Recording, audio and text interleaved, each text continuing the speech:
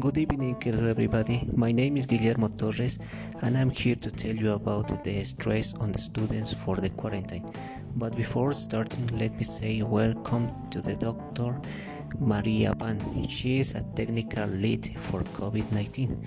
Welcome, Doctor. Good evening, and let's start, please. First question: what do you think about the stress on the students for the quarantine, and how about the reopening schools in some countries? Everyone understands how important schools are for children, not only for education, but for their well-being, for their mental health, for security, and in some situations it's where many children get food. And many countries are considering opening up their societies as they bring transmission under control, and schools are part of that reopening. It's really, really important that we understand that schools don't operate in isolation. Schools are part of communities, so it's really important that when we consider opening schools, that we bring transmission in those communities under control. Please, Doctor, clarify what we know about this topic.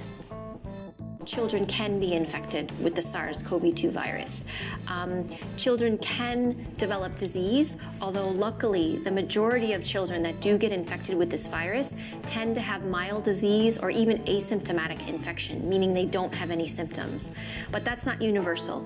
We do know that some children can develop severe disease and some children have died from infection. The other thing that we're learning about now is about transmission in children. I first said that children can be infected with the SARS-CoV-2 virus, and we're noticing that through some of the studies, they can be infected from contact with infected parents. They can transmit to others, although that seems to occur less often than transmission does among adults. One of the big things that we're learning about right now is the difference in the younger children, the youngest children, versus older children or teenage children. And there appear to be differences in transmission among the youngest children, transmitting less to each other compared to teenage children, which appear to transmit at the same rate that adults do.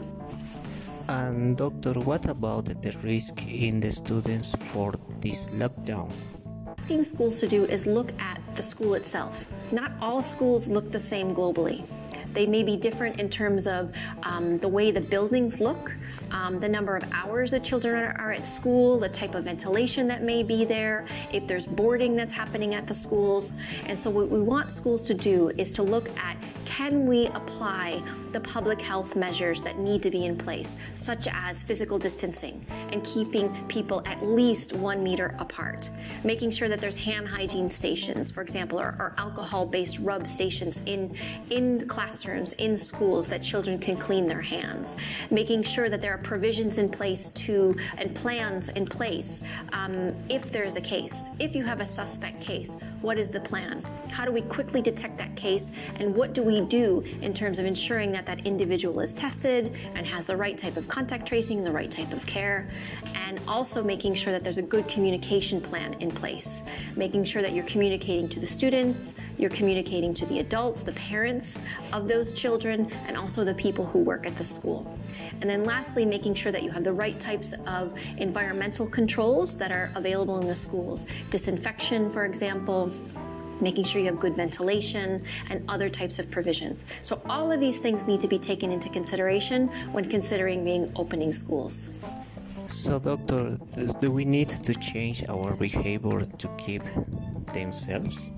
School day will look like will depend on the decisions that are made by that school system. But what is really important for all students, no matter what age, is to practice their physical distancing, to clean their hands regularly with soap and water or an alcohol-based rub, to make sure that they get good information and they can ask a trusted adult any questions that they have about this virus, and really follow the instructions that are put in place at the school.